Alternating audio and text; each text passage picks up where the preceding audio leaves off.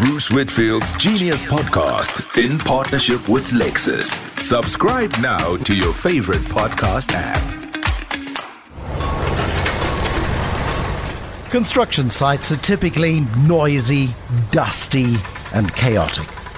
Certainly not everyone's idea of a fantastic playground.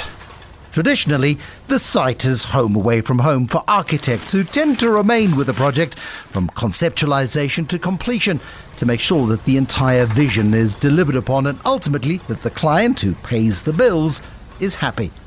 It's dusty, hard, arduous work. Now, imagine building an architectural design business in one of the most beautiful cities on earth that deals with doing just the fun stuff, the creative spark, the stuff that makes your heart sing. Today's story is precisely about that, and perhaps may jog your own thinking. If it can happen in architecture, it can happen in other industries too. Today's story is going to blow your mind. This is the story of SAOTA.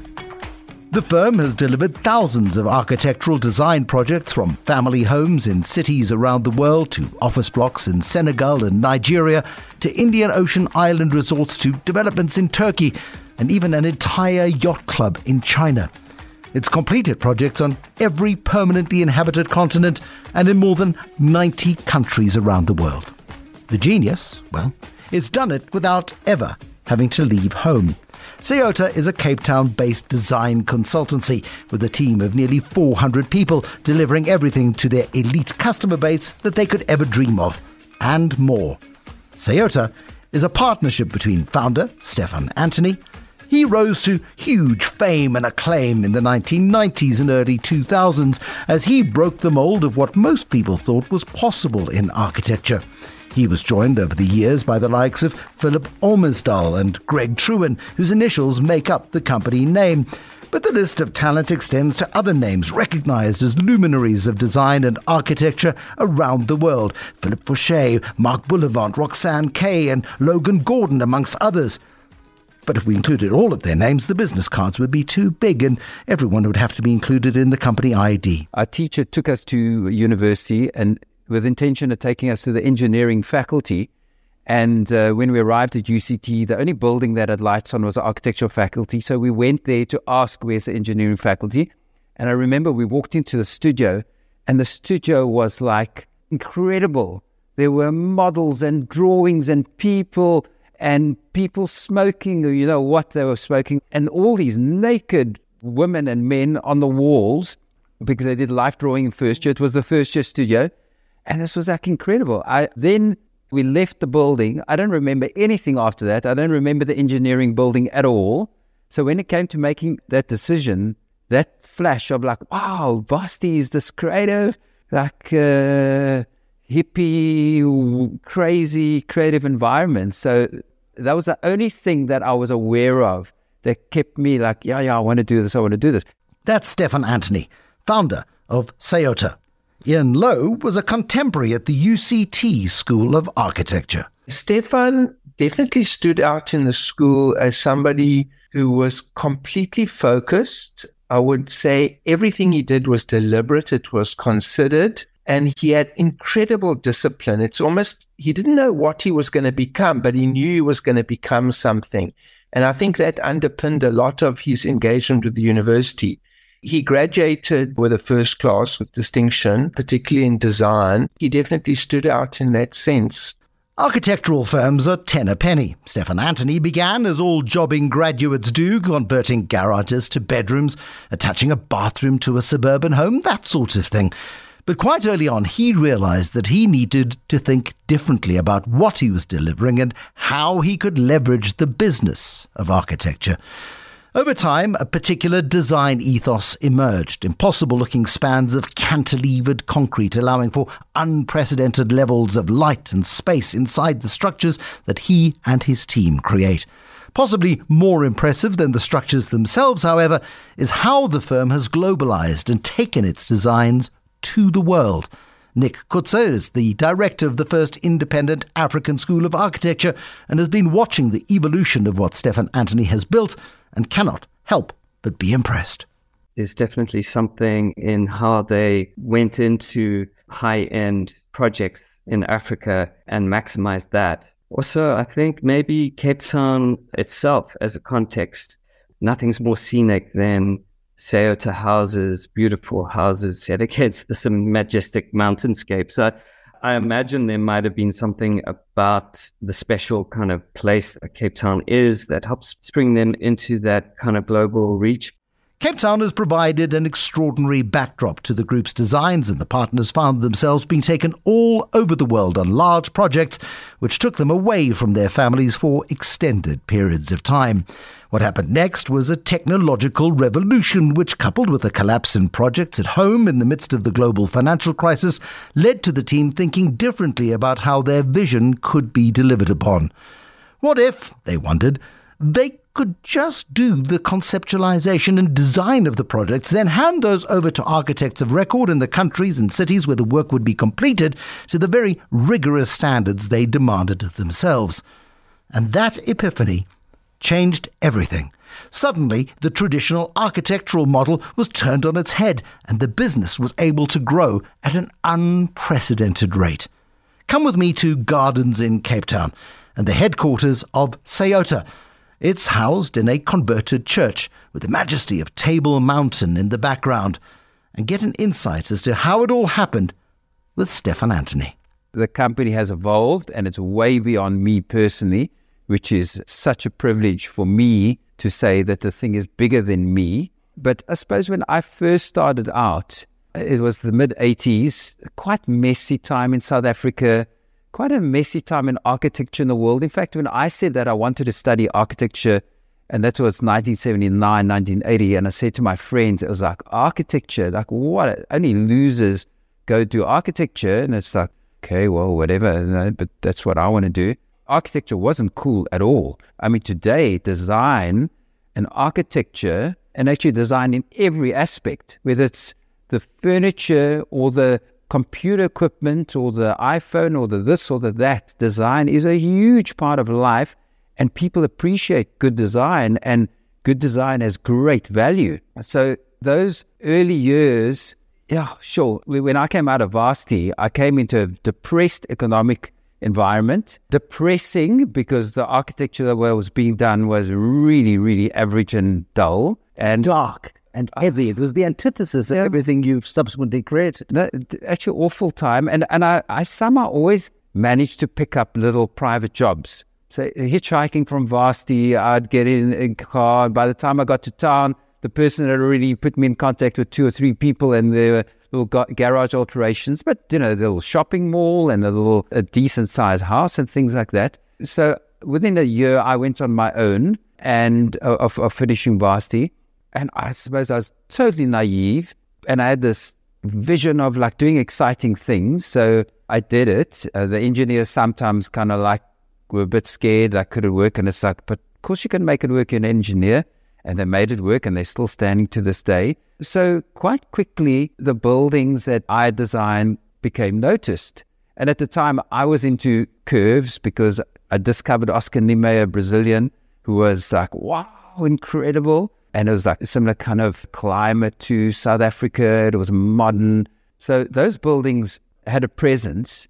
And of course, they feed themselves because people see it, they talk about it, the phone starts ringing. So we actually grew fairly quickly. And then along the way, my partners joined me. So Greg True and Philip Omsal from Durban, they joined me. And, and then it became more diverse and more exciting because I had great people that I could debate projects.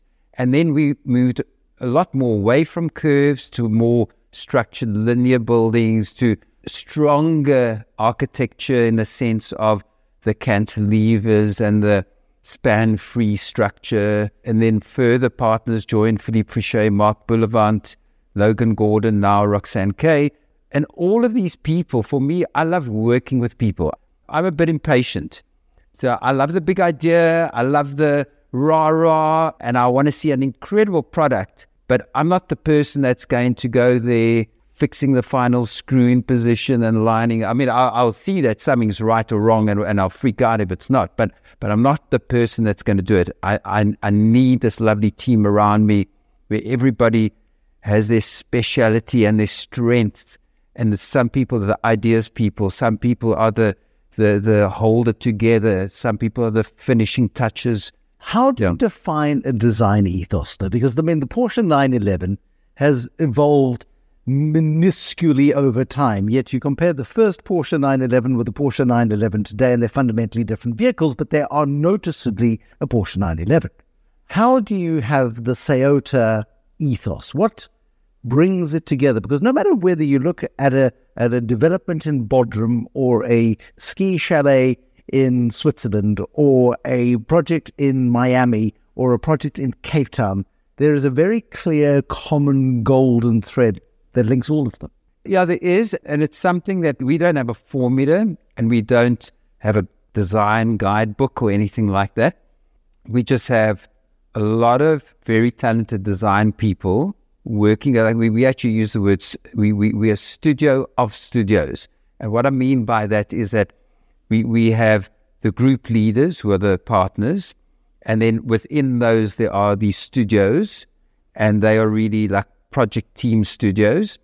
But I think everybody speaks a similar language, and instead of pulling away or pulling sideways, they're always pushing together, and they trying to improve on what has been done. So you're always moving forward, and we always insist on moving forward. And we do sometimes make a comment, it is overtly SAOTA generic, which is like a negative criticism, whereas we say that, okay, it's too similar to what we've done before, it's nice, it's very competent, but you haven't broken ground. So come, push and break ground, because again, don't forget that whatever you do successfully, and it's not as if we are doing something totally unique. I think maybe we're doing something very slightly better than many other people. But that slight better is being recognized and is a little bit distinctive. But there are a lot of very, very good designers in the world. So they're really up behind you and pushing you, or some ahead of you.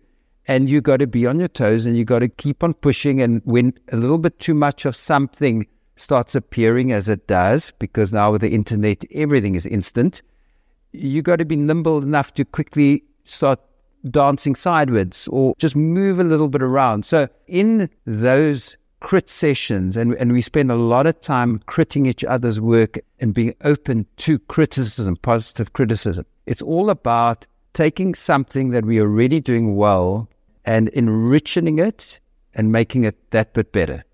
But they're common themes. So big spans of concrete. You like raw concrete. There's a lot of glass, allowing the light in, taking you back to Krakow and the cathedral and those shards of light. Light's very important. And natural materials. There's a huge amount of wood, which... Honesty, rawness. Yeah, absolutely. We maybe term it a little bit differently. We'll talk, instead of glass, we'll say void. Instead of concrete, we'll say mass. Because for us, we strive for, and this is still part of, we early in this journey, that our buildings are as sculptural as possible. So you've got to be able to abstract it into solid and void. And solid is the mass, whether it's a horizontal or carved or shaped form. And then the void is really where the glass will go. And then we always try to, in especially residential projects, if you can get the glass to disappear into the solid, okay, you then really, on a good day at least, can experience that solid void experience. So like my house, for example, people sometimes come to it, to the main living level, and they ask, but how do you live in winter? I don't see any doors here. And it's like, yeah, well, you don't see it because it's hidden there and hidden there and hidden there. And it's like, oh, okay, wow. But the house feels very different to when the glass doors are in the closed position and you see all the mullions and the glass and everything, to when it's totally open and it's seamless and it just virtually floats in space and it draws the exterior to the interior. So there are, I suppose, approaches and attitudes towards design that are in our culture, and the people who in design in our company do well, I suppose the people that pick that up quite quickly and then start working with it and start improving 0.4% of global GDP. It's a tiny economy with a very, very small potential market for your designs. At what point did you realize that this was not going to be the market for SAOTA in perpetuity? It couldn't be the only market. There were only a limited number of properties you could ever design and bring to fruition in this environment. Yeah. We didn't come to any realization consciously from the point of view. We never planned it. We were very lucky in that in the 2000s, the early years then. Oh, actually, no. We had a few overseas jobs in the late 90s, but nothing major. But we started doing some overseas work. We got quite a lot of exposure to working in quite complex environments in Africa, Western Africa, Nigeria, Senegal, Ivory Coast. But in 2008, when the markets crashed, suddenly 3/4 of our projects dried up. And there was like, for a few days, there was this doom and gloom in the office, and it was like, my gosh, okay, this is a disaster. And suddenly the phone started ringing from all over the world. And I think our timing was just coincidentally spot on. We had just started publishing some projects on the internet. We got featured on a couple of blog sites. And that wasn't really even done with the intention of, we got to reach out to the overseas market. We just did it because we had the projects that had just recently been completed. Internet was there. It was like, of course, now we package it properly. We put it out there. Maybe we had a little bit of extra time to actually focus on those things. And then next minute, the phone started ringing and our international market really just took over. And today I think it was at 97% overseas. I think it's even higher than that now. And that wonderful opportunity which was seized and capitalized upon in those early days. I mean, you must have been going to projects yourself and going to see if it was a house in Los Angeles, for example. You would have gone and inspected the site physically in person and understood the lay of the land, met the client in person, understood who the contractors were. It must have been a huge amount of effort to begin that globalization process. So that wasn't a globalization process, but project by project basis. But finding people to work with. How did you begin to break ground, literally, in those early days? I think we quite quickly realized that you can't oversee projects overseas because it's just far too complex and you can't stretch yourself. So quite quickly we actually realized that our model must be that we are the designers, that we find very good local architects that we work with and they will oversee the project. And not everywhere you can, because in Western Africa you won't find a lot of architects that are available for that. But in America, Australia, Europe, we have incredible architects of record. In fact, surprisingly, when we say this, people find this fascinating, that our fee on the project is lower than the architect of record. And that is because our period on the project, our active period on the project is, of course, much shorter and it's more linear. And the architect of record then takes over our very, very detailed drawings. But of course, they've got to get planning permission. They've got to prepare the final construction drawings, and then they've got to oversee the building site.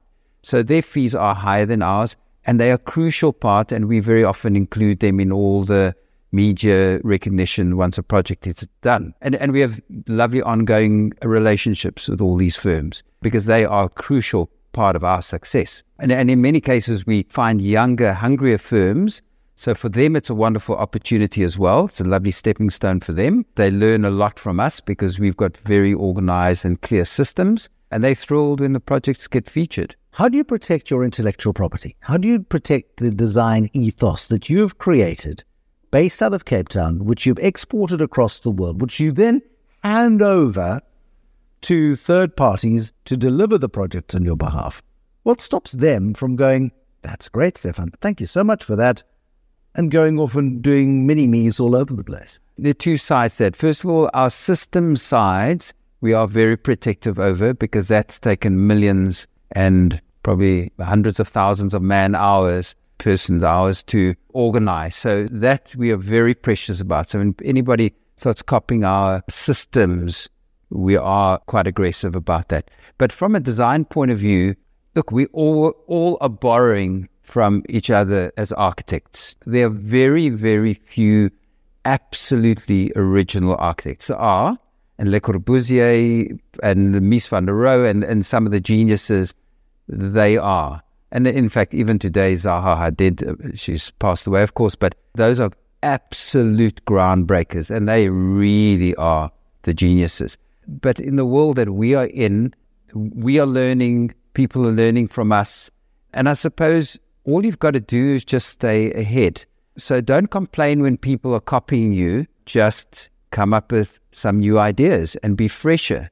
Yeah, so there is a bit of pressure in the office that we always need to stay one step ahead. Because I even know some architects, and I've had friends tell me that, I popped into somebody's studio and on their table, their drawing board were all images from your website, and they designing a project, and they got about 12 or 15 of your projects. And like, aren't you upset? And I said, sure, what a compliment, and good luck to them. And hopefully they do a brilliant building, and maybe even better than the one that they were being inspired, or the ones that they were being inspired by, because they'll inspire us back. I suppose you can't control artistry and the artistic elements of design.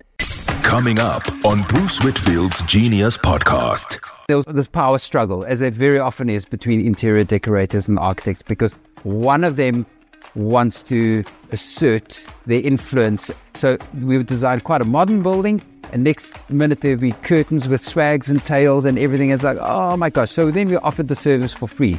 Like, we'll do the interior for free. And then we realized after a while, sure, we're doing a hell of a lot of work, and the clients love it, but we're losing money. What defines genius? A brilliant mind? Unsurpassed ambition? Perhaps. Lexus believes it's about something different. Authenticity. This lies in the ability to follow that one thing that drives you, that one true part of who you are. That is the root of genius, and that's the authenticity you experience when you're behind the wheel of a Lexus. It's just one way that Lexus makes luxury personal. Book a test drive at your nearest Lexus dealer and experience amazing. And if you want to see how I experienced amazing with the brand new Lexus RX 350 recently, click on the link in the podcast blurb. Talk to me about what exists here in gardens in Cape Town, in terms of the fact that here at the southern tip of Africa, 97% of your work is beyond the country's borders. It's an astonishing mindset to try and get into. Explain. Yeah, okay. So at the moment we are in, I think it's about 86 countries and about 143 or 44 cities around the world, and 6 continents. We haven't cracked Antarctica yet, but we're working on that one. But so we had over the years tried having satellite offices in Durban, Johannesburg, Dubai, and we struggled with that because just being together in Cape Town, even though we're still working remotely from home at the moment, which is kind of bizarre. So there are two sides to this thing. So let me just say, so when we tried these satellite offices, they really struggled. And in the end, we actually decided, no, hold on. The model must be that we are designers only. Even in South Africa, like outside the Cape Town center and the few suburbs just around Cape Town, if we do a project, we already insist on an architect of record. Because for us to even do a project in Stellenbosch or Paarl, the travel time and the overseeing time, it just doesn't make it worthwhile for us. And we actually start losing on projects like that. So to compensate that, then we've got to push the fees up. And in the end, we just say to clients, do you know what? The good young firms, let them be the architects of record, we the designers. And we've done many like this successfully. And of course, around the world, that is the only way of working. So now what we could do is that we could concentrate our efforts into design. So we do 3 stages, but the main 2 stages are design concept and then design development. Now, we take the stage design development to a very, very high standard, because when we first started out, we would send full sets of drawings, but then the architects of record would keep on asking us questions and phoning us and everything. So we then up that whole stage where it's incredibly visual, very 3-dimensional, even virtual reality of all kinds, to the point where we said, if there's anything you have to ask us, it means that you are not aware of what we've given you. To the point where the phone stopped ringing, saved us a huge amount of time, and they were very empowered, totally empowered, to manage that project. But how do you do that? There's a hillside with a gradient, with a substrata that you can't see from here. You don't know the local geology. You don't understand the full aspect of the light, for example. How do you sit in Cape Town and deliver that project? It's a very detailed, in-depth process that you have to go through. Over the last 2 years, of course, we have not been able to visit as many sites as we normally do. But of course, if you're working in Dubai or Saudi Arabia where it's just sand, it doesn't really make much difference. But on more complex sites, the very complex sites, you do have to visit and personally be there and feel the sites. I'd say majority of sites, you can get very, very detailed information these days. And that information, it's full-on surveys, three-dimensional surveys, which we then can put into our systems, put our headsets on, and walk around the site in virtual reality. And in fact, if you walk a site in virtual reality, you get a far better feel of it because you can walk on the ground, you can walk 10 meters above the ground, you can walk 500 meters above the ground. So you start getting a far better feel of the lay of the land, including trees and rocks and things like that. So the point I wanted to come back to, I said there are two sides of it. Technology has allowed us to do something today that probably 3 or 4 years ago we were not able to do.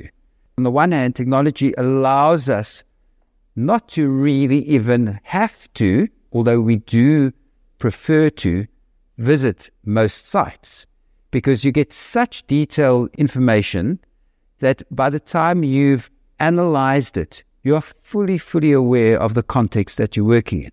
That's on the one hand. On the other hand, what is fascinating was about 3.5 years ago, we tried to work remotely. We had people that were overseas or people that were not in Cape Town, and our architectural software and the models we work in are very, very complex and very heavy.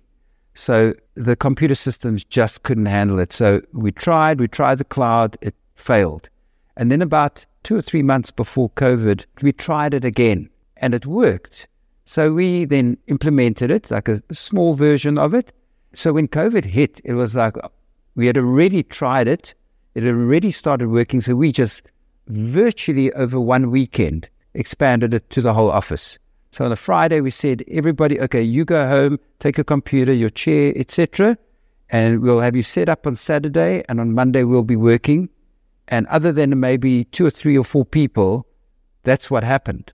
And that same way of working is what allows us to work around the world. And in a funny way, it's actually more efficient today because like I've come to meet you now, but now I had to drive from the house in traffic and come here and probably have a coffee afterwards and things like that. In Teams, 12 o'clock, we'll connect up and at a certain time we're finished. Actually, lots of other aspects that are more efficient. Of course, there's the big downside in that to physically meet a person is quite different to meeting them virtually. Your business model would be unworkable. 3.5 years ago, our model would not have succeeded. It only works today as efficiently as it does because technology has improved. And we've always realized technology is so powerful.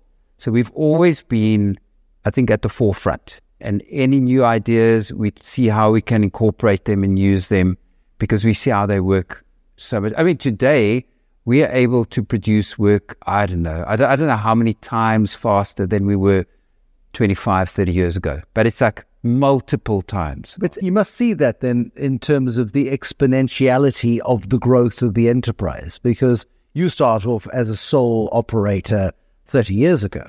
And over time, partners come and partners go, teams come and teams grow. And this building in Gardens in Cape Town has got space for probably 300 people or thereabouts across 3 or 4 floors. What is in here? Yeah, okay, 2 things. Number one, we were about to expand the office because we needed more space. And now we realize that we don't have to anymore because a large part of the office are working from home. So then we had to reinvent this space because it's a 4 or 5 story building. It used to be an old church and we kept most of the hall and then we just extended the hall upwards and put in floors. So this is the center point of SAOTA. I mean, everything happens through here now. It all used to happen in here, but now it all happens through here. So we still have a good number of admin people here. We have certain departments who choose to rather work together. So like media department and IT, they are located here. Most of the architects and the admin people work from home still. Surprisingly, about 2.5 years ago, 3 years ago, we realized that the office culture was so important, and retaining good staff was so important, that we built the most amazing canteen that I'll take you down to just now. But we really put love and money and attention into it, and it really just bonded the whole office. Everybody loves that space. And people used to work longer to have supper there and meet their friends there and have meetings there and everything. And then sadly, COVID hit and we all dispersed, and everybody seemed to kind of manage from home and to a large extent thrive from home, because now they were with their kids, so there was less travel time, and with teams and interaction, we had very efficient collaboration and meetings. So we didn't put any pressure on anybody coming back to the office, but we did surveys along the way, like, when do you guys want to come back? And there wasn't a lot of take. Now, slowly, I think people are just getting a little bit tired of the same environment where you live and work. So now we have a nice trickle of people coming back to the office. But at the same time, it's allowed us to employ people not in Cape Town. And some people who moved from their families to Cape Town to work for us are now back with their families, and they're thrilled, and we would have lost them otherwise. Yeah, so this building, which is a very special building, and I mean, the views, as you can see, are spectacular of Table Mountain and Devil's Peak and Lion's Head. This is the home, the beehive, but the bees are out flying. So then every once in a while, they come back in and drop off their pollen and their honey and whatever bees do. But you've got 3 businesses inside this 4 or 5 story building. Yeah. One is a furniture design business, one is an interior design business, and another is the building design, the architecture business, if you like, across 3 floors. It's a holistic solution, I suppose. If somebody's got $100 million to spend on a project, because that's kind of where you pitch these things. Yeah. They can come here and it can all be designed here, Absolutely, yeah. and then delivered wherever it needs to be delivered in collaboration with the architects of record. Take me through the process. Yeah. I win the lottery and I decide I want a property. Holding thumbs for you there. I'm going to buy a ticket first. And I'd like a property in the south of France, where I know you have built properties before, and I would like it dripping down a mountain as you do so effectively in Cape Town, down the Atlantic seaboard. I'd like something like that, please. What would happen? Well, okay, first of all, actually so much of what we've done happened as a result of either a challenge at the time. So like, for instance, we designed the first number of houses, and then the clients brought in their interior decorators who had a totally different feel. And there was this power struggle, as there very often is, between interior decorators and architects, because one of them wants to assert their influence and take. So we designed quite a modern building, and next minute there'd be curtains with swags and tails and everything. It's like, oh my gosh. So then we offered the service for free. Like, we'll do the interior for free. And then we realized after a while, sure, we're doing a hell of a lot of work and the clients love it, but we're losing money. So then we started charging a little bit for that. And then next minute we realized, that this is a serious business. And that's how ARC became the company it is today. And that's the interior side. At the same time, it was very difficult to get really good furniture. Innovation was probably the only one real company in Cape Town at the time that had decent furniture. So we started designing furniture for the homes. And then we realized the same thing. There's a lot of work that goes into this for very little benefit. So why don't we create our own little range? And next minute, we created the store called Ochre. So that's how these ideas grew. And today, there are many clients. In fact, we have a few hospitality client groups, and I unfortunately can't mention that. I'd love to. It's like on my tongue, but I'm not allowed to say it. But the top hotel brands in the world, and they employed us because they said they want a holistic package. They want the same architects, interior designers, and if you can do the furniture as well, that it is this one ethos and mindset and language. That's what they really wanted. And that's what we do provide. We don't always win the interiors on projects. We don't always we'd never supply all the furniture from Ochre because it's got a fantastic range, but you want a lot more diversity in your interior than just one brand. But there are many, many projects where all three brands work incredibly wonderfully together. And there could be architectural firms around the world who come to you and say, we need your interior design expertise on this one. Yes. Oh, absolutely. Projects for others. So you're not wedded to doing work only for yourself and for your own project. There's an independence of thought and of the ability to outsource and be outsourced. Yeah, absolutely. We're very, very lucky there or blessed there. California, we're very busy there. We have, probably over 40 projects now. But those are the SAOTA projects. So those are architectural projects. And ARC has also double-digit number projects. And many of those are local architects that have chosen ARC in South Africa to do the interiors, which for us is like even more of a wow. And so there's this wonderful confluence of events. You develop an expertise, you develop a design ethos, and I suppose your earliest international clients would have been travelers to South Africa who would have seen what you were doing, and they would have hung out in the areas where your projects were on display because there is no greater billboard than the finished structure, and would have made contact that way. Things got a little bit ropey in 2008, but suddenly people realized it wasn't the end of the world and life would continue, and property as an asset class, and particularly high-end property, is always sought after, and the phone keeps ringing. It coincides with the evolution of the internet and acceptance of internet and broadband more and more widely. And suddenly, 4 or 5 years ago, technologies evolved to a point where globalized operations are a reality. Yeah, absolutely. It's like I suppose it's being in the right place at the right time and ready to act. Absolutely, because you've summed it up perfectly. That's Stefan Anthony, founder of SAOTA, taking the ethos of design developed in Cape Town to the world.